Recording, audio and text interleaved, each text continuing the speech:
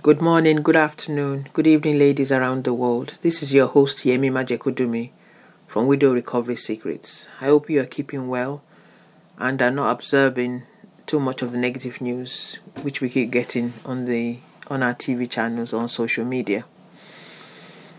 My ebook, Just to Say His Work, is now on Amazon from the 22nd, which is entitled Walking Out of Widowhood. Many of you have purchased, but those who do not know, it's just to share this update. All copies have a new vibrant cover. The content will encourage and equip you greatly on this journey you're trying to navigate. Today is podcast 70, and I'm looking at the power of being part of a small group. This might take you a while to form, as you need to search quite rigorously for like-minded people, but there's power in being part of a small group.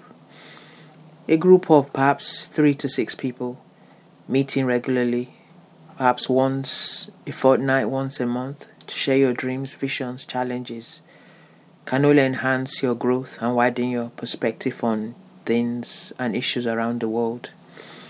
So go plan and research one now. Remember, you should bring together members that have similar drives, vision, and purpose as yourself.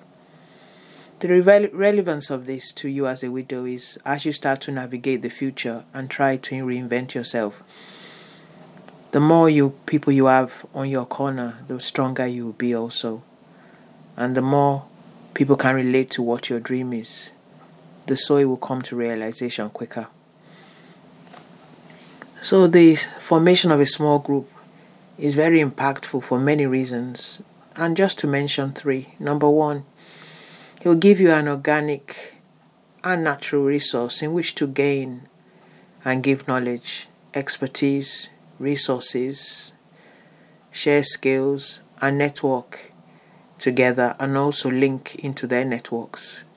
Number 2, it can also be used as a masterclass in which to teach and enhance your skills and other members' skills. Number 3, it can be a sounding board for ideas, new projects, dreams, and also a stress absorber. To get the best of such a group is to show up as your authentic self.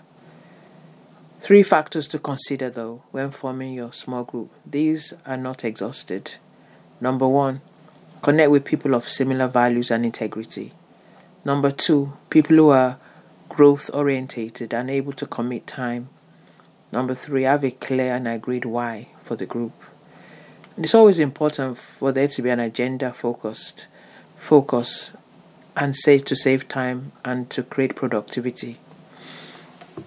Signing off now. For more on one-to-one coaching, to be a speaker for events, go to my website, businessandmarriagecoaching.co.uk.